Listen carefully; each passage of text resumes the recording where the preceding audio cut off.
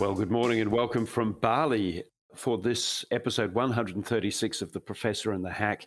I'm Hugh Riminton, the Hack, and with me the Professor PVO, Salamat Pagi. G'day. Pagi Pa.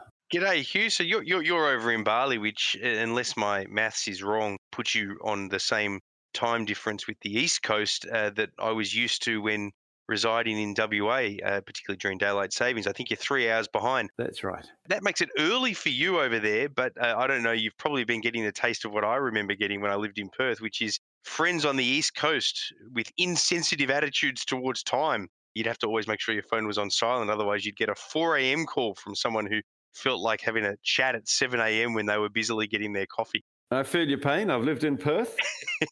That sense of the insensitivities of the East, of those of the East. A broader problem that West Australians know well. It is scored deep into the psyche. So hello to everyone there in WA. Look, the G20 is wrapped up in a few hours. As I talk to you, the PM flies on to the next summit meeting, which is APEC in Bangkok. But I think the great achievements will be the ones that he's got out of this G20 summit, and also the one that preceded it, the combination East Asian and ASEAN Summit, an acronym feast in Cambodia, where he had a lengthy meeting with Joe Biden. So he has kicked every conceivable goal here. That meeting with Xi Jinping, which has been at that level not seen since 2016, and then a whole bunch of other meetings that he's had with important people from Narendra Modi. Very, very warm exchange as they started into that. The same with Emmanuel Macron. We're a long way from I don't think I know the Australian Prime Minister is a liar, down to this business of great warmth, Rishi Sunak. And everywhere that he went, it's interesting because you've known Anthony Albanese well for many years. I've known him fairly well for many years. One of the things that is striking about him, just as a personality, is that he's a nice bloke. Low level, nice bloke, quite funny in not a kind of a thigh-slapping way, but he's got a good sense of humor. And in these face-to-face meetings, that's a great strength, and we've seen that come through. So I don't know how it's been playing. You know, you get a bit lost in the weeds when you go to these summit meetings. It all becomes very important. I don't know how that has been playing as you've seen it. Well, no, I think it's been playing well. I mean, I agree. Watching it from home, it certainly looks like a success. The only two caveats that I would put on that, which are not to diminish the success of it, by the way, but they're just sort of, I think, interesting contextual points. The second of which I want to get your opinion on. The first is just that it's going on in what we know is a difficult economic climate at home. And even though some of his meetings, like with the Chinese president, will hopefully be the first step to leading to some improved trade relations where that trade relationship has been hampered recently. So there is an economic benefit to it, not just a sort of security benefit to the thawing that comes with it. But there is that reality, I guess, for context, that for a lot of Australians, for most Australians, I would argue, as successful as it has been for Anthony Albanese, they're probably not paying that much attention.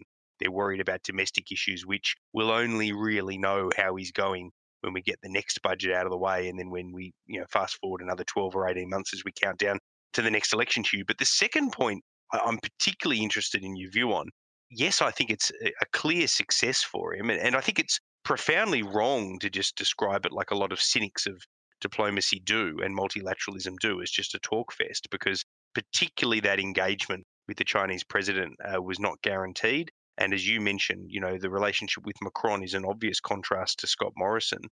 But Peter Dutton has been fairly critical, and the Liberals more broadly have been more overtly critical of meeting with the Chinese president, sort of this idea of kowtowing.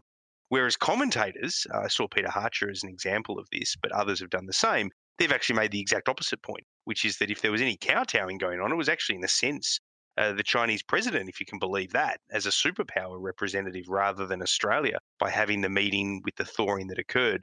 I'm interested in what you think about that attempted political play by the coalition. I don't want to overstate it in relation to Peter Dutton, but it was there. But I'm not overstating it to talk about what more lowly members of his team have had to say out and about on the hustings over here. Trying to sort of almost use it as a here we go, Labor aren't tough on China. So be afraid, everyone, be very afraid. What do you make of that? Well, there's a lot to unpack there. One of the things that Xi Jinping said to Albanese was that he appreciated his mature approach. Now, plainly, you can see that as being a reflection on the previous approach, which he deemed to be not mature. But Albanese, when that was put to him, said, well, I try to be mature in my meetings with all leaders. And part of that is not using for domestic politics foreign engagements. So, in a sense, it could be argued that what we're seeing there is a fairly standard sort of domestic politics hit on Albanese for meeting with Xi Jinping. Now, nobody, and Peter Dutton's plenty smart enough to know, would see a meeting with the Chinese president as being anything other than an important diplomatic moment, particularly seeing it came with no preconditions. So there's no kowtowing involved. And to take your point that is the leader of the superpower, in fact, doing the kowtowing, I would never use that phrase. It's deeply insulting in the Chinese context. But what we've seen here is something that is really, really significant. And that is a genuine warmth and desire by China to re-engage with the West. We read it through the prism of Albanese and the meeting that he had with Albanese, using phrases like the relationship with Australia needs to be cherished, that sort of stuff. But also, of course, globally, the fact that he had an over 3-hour meeting with Joe Biden when they went through a lot of things. And also the desire, there are so many tiny little optical things that go with this. So all Chinese, Xi Jinping more than most, are deeply, deeply aware of the language of body language and the language of face. And we've seen from China a kind of a blank face, a stern, kind of, if a face can have a cold shoulder, then that's what we've had from China for some time, a kind of a slightly aggressive blank. You're causing all the problems in our relationship. There's no warmth in this relationship. It's the opposite. And yet there were genuine smiles when he met up with Albanese. He's not a free smiler. He's not a free man with a smile, Xi Jinping. And so what I think we've seen there, to take to your point about, is China making an adjustment, essentially. It really is. Why is it doing it? Now, the argument, I would say, is it comes down to two things. One is that they've had a good look at how it's gone for Russia in essentially saying, to hell with the world, this is what I'm doing. And it hasn't worked for Russia. It hasn't worked for anyone. So you've seen a shift away from that, from China. And perhaps the other thing that's going on is that China has used this bellicose language now for some years. What's happened? What's happened is there's been a breakdown between China's relationship with the West. And not just that, we've also seen a rearming by the United States, by Australia. Defense posturing, military posturing has changed.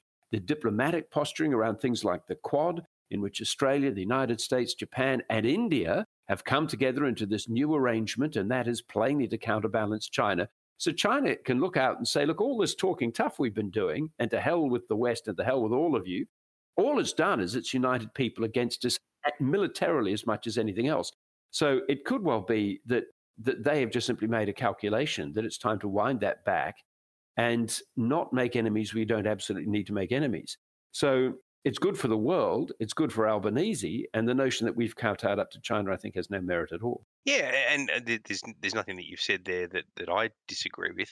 I find it interesting for where we go next in the domestic political debate here, that that the coalition have been prepared to be, I guess, as bullish as they have been in trying to reflect badly on Labor and Anthony Albanese for his relations with China. Because I do know that when you talk to them, coalition MPs really have, a lot of them really have this view that this is the big thing that's on the horizon as far as threats to Australia go, China. And interestingly, I mean, a lot of people would agree with that who don't therefore agree that, that it's a bad thing to meet with them and to try to reduce those tensions. But a lot in the coalition seem to then have an ipso facto attitude that if that's the big security threat, we need to be out in front of it, almost risking and in actual terms making it worse, but in somehow protecting ourselves in the process. And they're trying to paint the nature of what might come next with China as a zero-sum game between Australia's relationship with the US and Australia's relationship with China. Now, that is, in my view, that is preposterous. I'm a very strong critic of China, let me just say. I mean, the simple fact that they're a non-democracy, just, to put it colloquially, just gives me the shits, right? Like, I don't like the idea that whether we like it or not, the world's emerging singular superpower in time, because I think that's where it goes, is likely to be, at that point in time, a non-democracy. That scares the hell out of me, to be honest. Whatever you think about the nature of China and its philosophy, its psychology, its expansionist or non-expansionist tendencies, I'm a Democrat, so the fact that it's not likely to be a democracy concerns me. The fact that India is not likely to be big enough by then to act as an arbitrage in time as a democracy concerns me, not to mention the fact that its democratic tentacles are, sort of withering a little as we watch it. So my point about that is to say that I'm no sort of, if you like, sycophant of China and Australia's relationship with China. I'm not suggesting Paul Keating is, but I'm not in the Keating school of thought necessarily. But to call it a zero-sum game, to have it as this sort of simplistic binary choice, US versus China, just belies the reality of where we're at now, much less where we want to be at in the future, much less the opportunity, Hugh, that's there for us to try to play a middle power role of reducing rather than increasing tensions. And you don't want to overstate one meeting at a G20 in Bali, but it feels to me like us going down the right path rather than the wrong path. Look, I think that's true. I think the test will be in the months ahead, say in 6 months' time, have those trade sanctions against barley and our seafood, our timber and all the rest of it, have they come off? That would be one thing to look for. And has there been any shift in the bellicosity around the South China Sea, or is it back on again around Taiwan? Those are things that we'll pick up on. And Hugh, we'll get to this much later, I know, but let's flag this in conjunction with what we're talking about vis-a-vis China. Boy, the next US presidential election, what Trump does or doesn't do, we're going to get to that later. But, it's not just interesting within the context of America, is it? It's interesting in the discussion we've just had. Yes, that's huge. Very quickly, I'll run through some points of what have struck me out of this.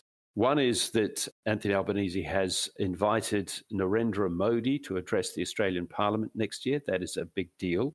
Not only will Modi be here for the Quad Summit meeting, but also Albanese says he's going to go twice next year to India, including for the G20 over there, but also for a separate meeting.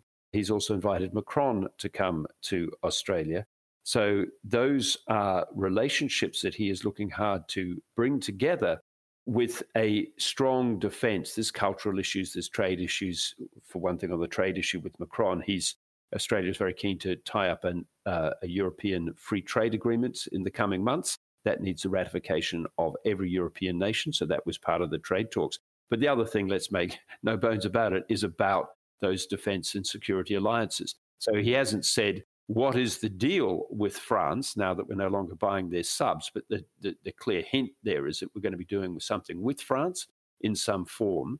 And France is going to be dealt back into as an Indian Ocean power and as a Pacific Ocean power. France is going to be very much dealt back into our security arrangements, and the security arrangements with India are perceived as being vitally important going forward. And the other thing is Ukraine, because the issue in common for everyone is that their economies are being knocked around by the war in Ukraine.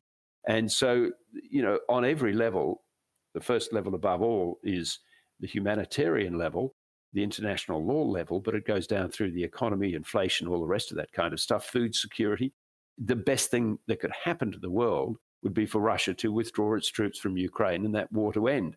And so that's why there was a steep focus on Ukraine by all the leaders, China going quiet on it, Russia, of course, turning up, getting a lecture, and then running off in a huff.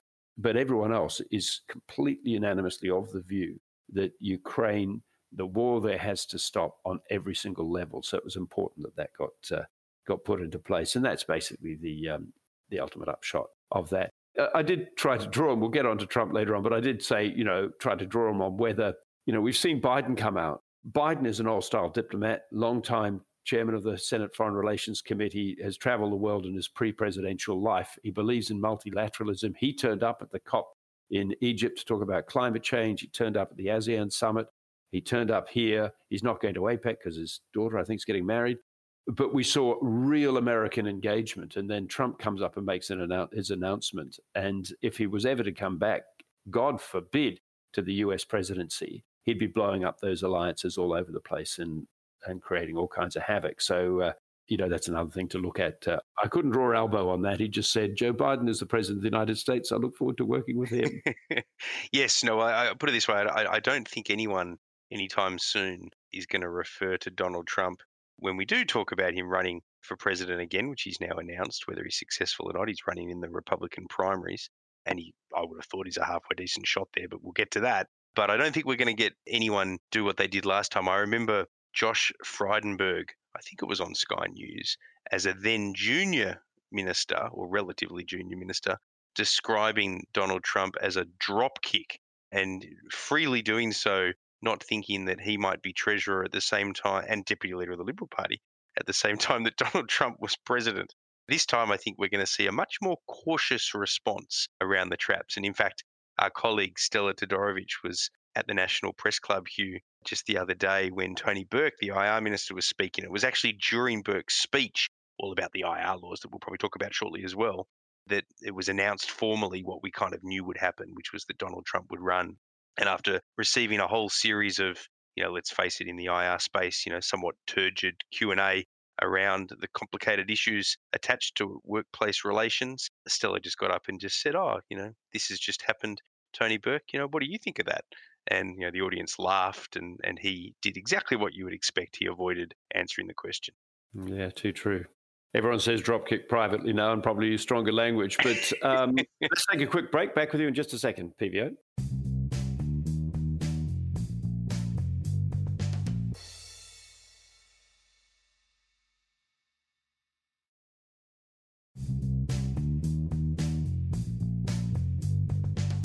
This is The Professor and the Hack, episode 136. Thanks for staying with us. PVO is here, and I'm the Hack, Hugh Rimmington. You mentioned Tony Burke and IR. That's back in the Senate, isn't it? It is. So it's passed the House of Representatives. We knew it would. Labor's got a majority, so it would be a pathway to a very short parliamentary career for anyone within the Labor Party to vote against its own industrial relations laws and take away its majority in the lower house. And there were handfuls of crossbenchers that were supportive of it anyway. So it's passed the House, as it was always expected to. It's now to be debated in the Senate. There's most of the negotiations, Hugh, as you well know, go on behind the scenes rather than on the floor of the chamber. So the government is working feverishly to try to win over the support of David Pocock in particular, possibly Jackie Lambie in replacement of him, but she looks less likely than David Pocock to come on board. The Greens are on board, which is why they only need one more crossbencher to get it through the Senate, so they don't need to worry about the opposition screaming blue murder when it comes to these laws or any of the other concerns amongst any other crossbenchers. So what happens? Well, the view within the government is that they'll get David Pocock. What they have to give up to get him is what we'll wait to see. And then the timing of it all. They want this passed by Christmas. They're very adamant about that, the government. So assuming that there are amendments in the Senate, which it's hard to see there not being, it then has to go back before the House, obviously, just as a procedural matter before it passes so that the House can affirm those amendments made by the Senate. But that would be a fait accompli, because if it passed the Senate, it would do so not only with crossbench support, but obviously with the Labor Party acquiescing to these amendments, and therefore knowing that Labor's majority would carry a confirmation of those amendments once it went back to the House. So this is all going to play out both next week when the Senate's back. Of course, in the last sitting week where it passed the House, the Senate were in estimates, but the Senate sits as well as the House next week, and then the week after is slated to be the last parliamentary sitting week of the year. Now, sometimes when business continues, they can push it over at least to the Friday, perhaps, particularly the Senate, but also maybe into the week after that. But then we can all have a break from what's been a sort of a pretty busy year in 2022 in politics. Absolutely. One of the things that the IR bill is supposed to do is to push up wages. The latest signs are that they are coming off the floor a little bit. Yeah, they have. I mean, this was, the latest wages data showed that there's a 1% increase in the September quarter, which was higher than expected. That annualized at 3.1%. Now, normally a wage increase of 3.1% for the year or 1% for the quarter, you'd be sort of running around saying this is brilliant. The suppression of wages in this country that has long been a feature of our system looks to be at an end, and people would be, somewhat, employers might be concerned about it, but employees would be relatively happy about it. It's still a decline in real wages, though, and that's because inflation is well above that 2 to 3% band that the RBA likes to keep it within. So had it been kept within that band, then a 3.1% annualized increase in real wages would be, in wages would be a real wage increase just.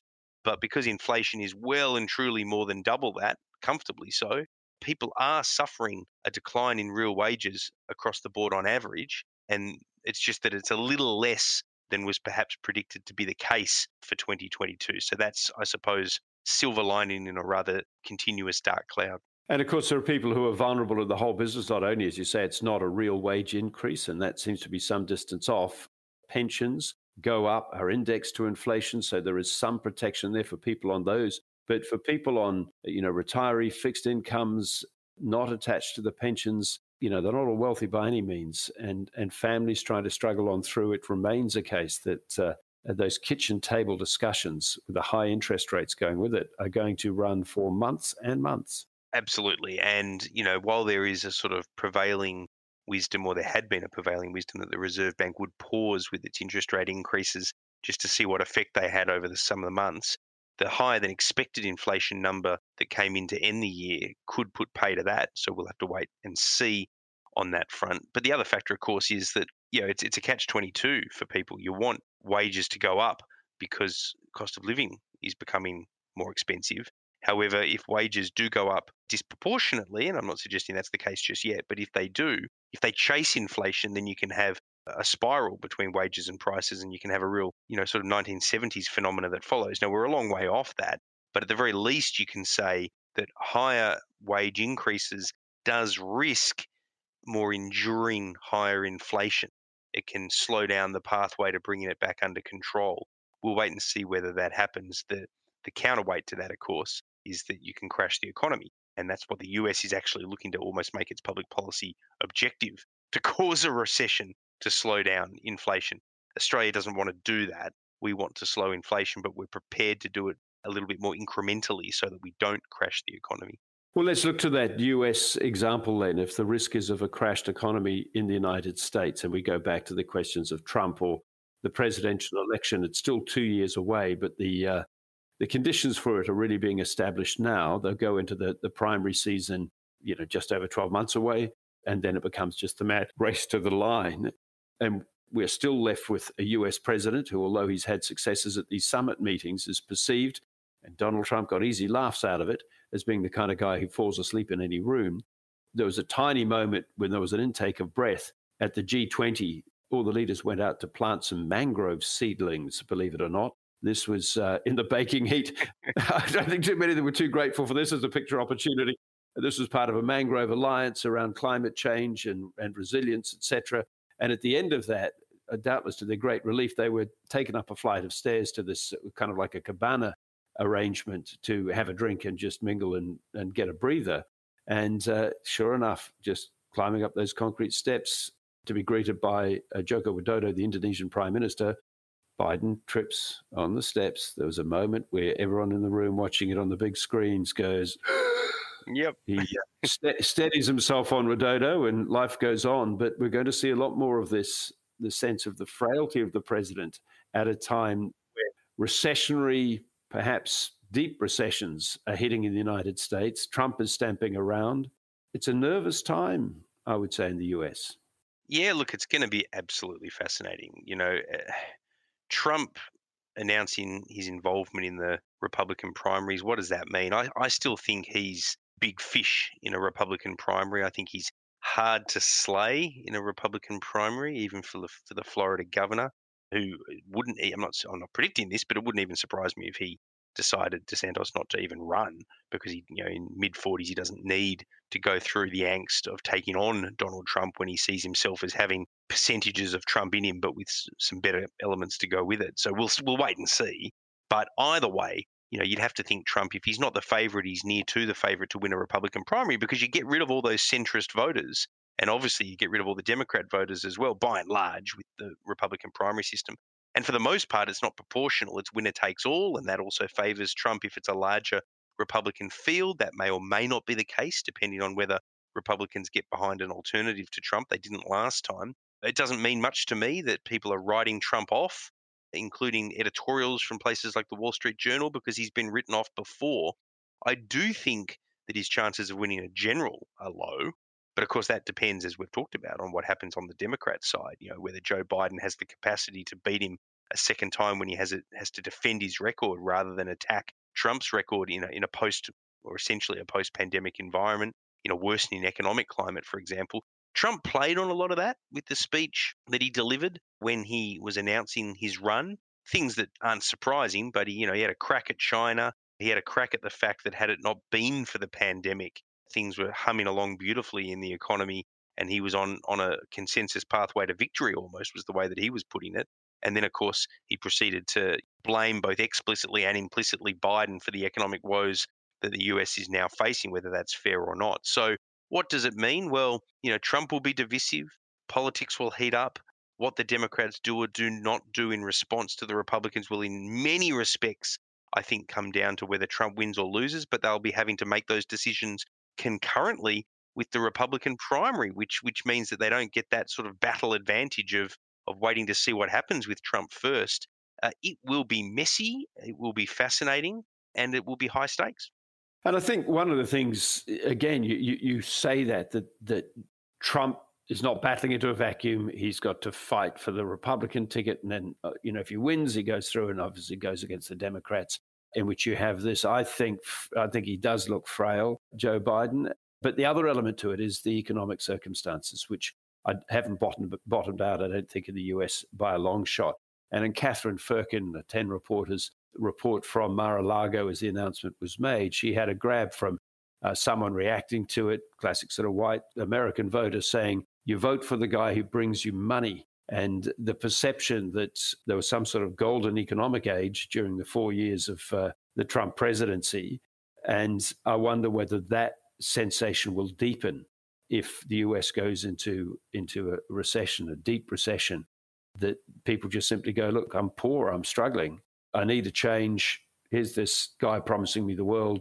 What have I got to lose? Which is, of course, Trump's secret slogan back in 2016. What have you got to lose? And that could work for him again. Yep, I think it could well work for him again. And look, there's every chance that Trump can win a primary and then win a general, depending on the state of both the economy and the state of the Democrats, whether it's Biden or someone else.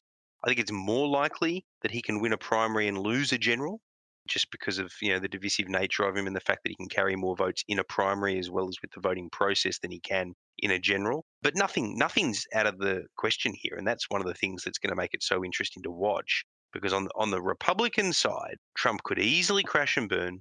He could easily win the nomination, and then he could easily crash or burn or win the presidency in a general. Like literally, they're all on the table. And the Democrats really could, if they knew those outcomes in advance, strategically put themselves in a brilliant position to take on whatever the Republicans turned up for the general.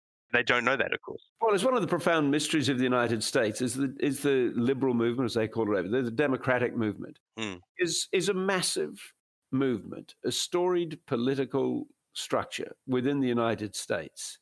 And if you look around for a Biden successor, you just don't see one. People look almost automatically towards the vice president, Kamala Harris. We've discussed her in the past. I don't think she can cut it. Yeah.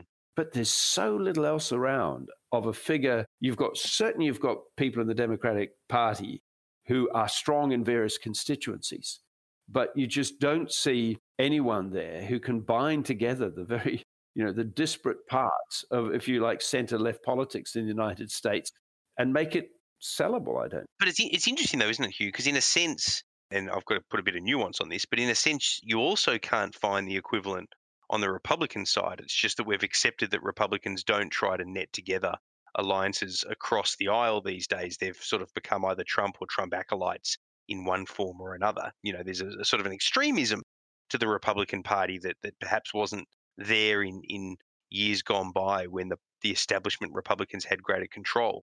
So in a sense, this is a bipartisan problem, but it feels like a bigger problem on the Democrat side. I completely concur. The reason being that it can't seem to find anyone who can reach into what you call the heartland of America or the mainstream voters outside of those big coastal communities of New York and California and so forth. And that doesn't necessarily stop them winning some of the time, right?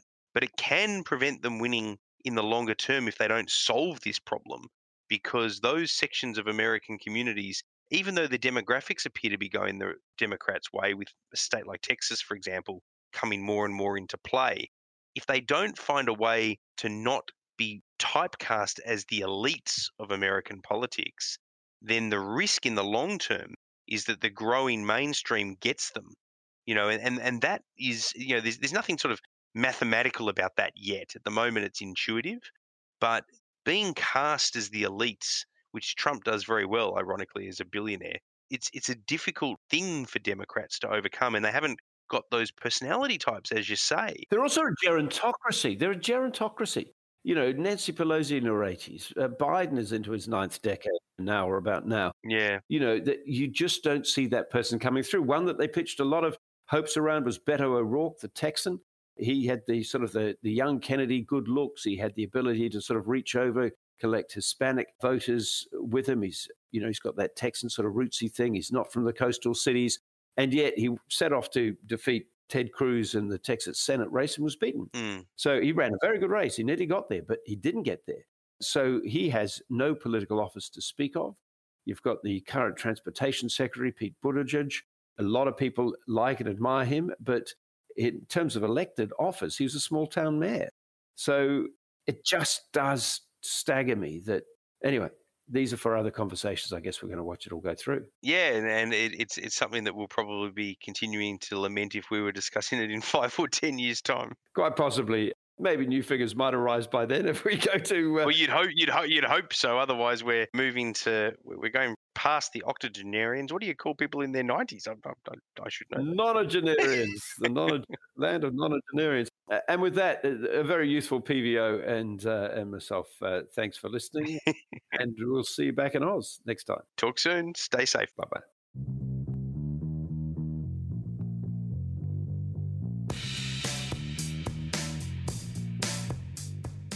You have been listening to The Professor and the Hack, a Network 10 podcast. To make sure you don't miss any episodes, subscribe in your favourite podcast app. Thanks for listening.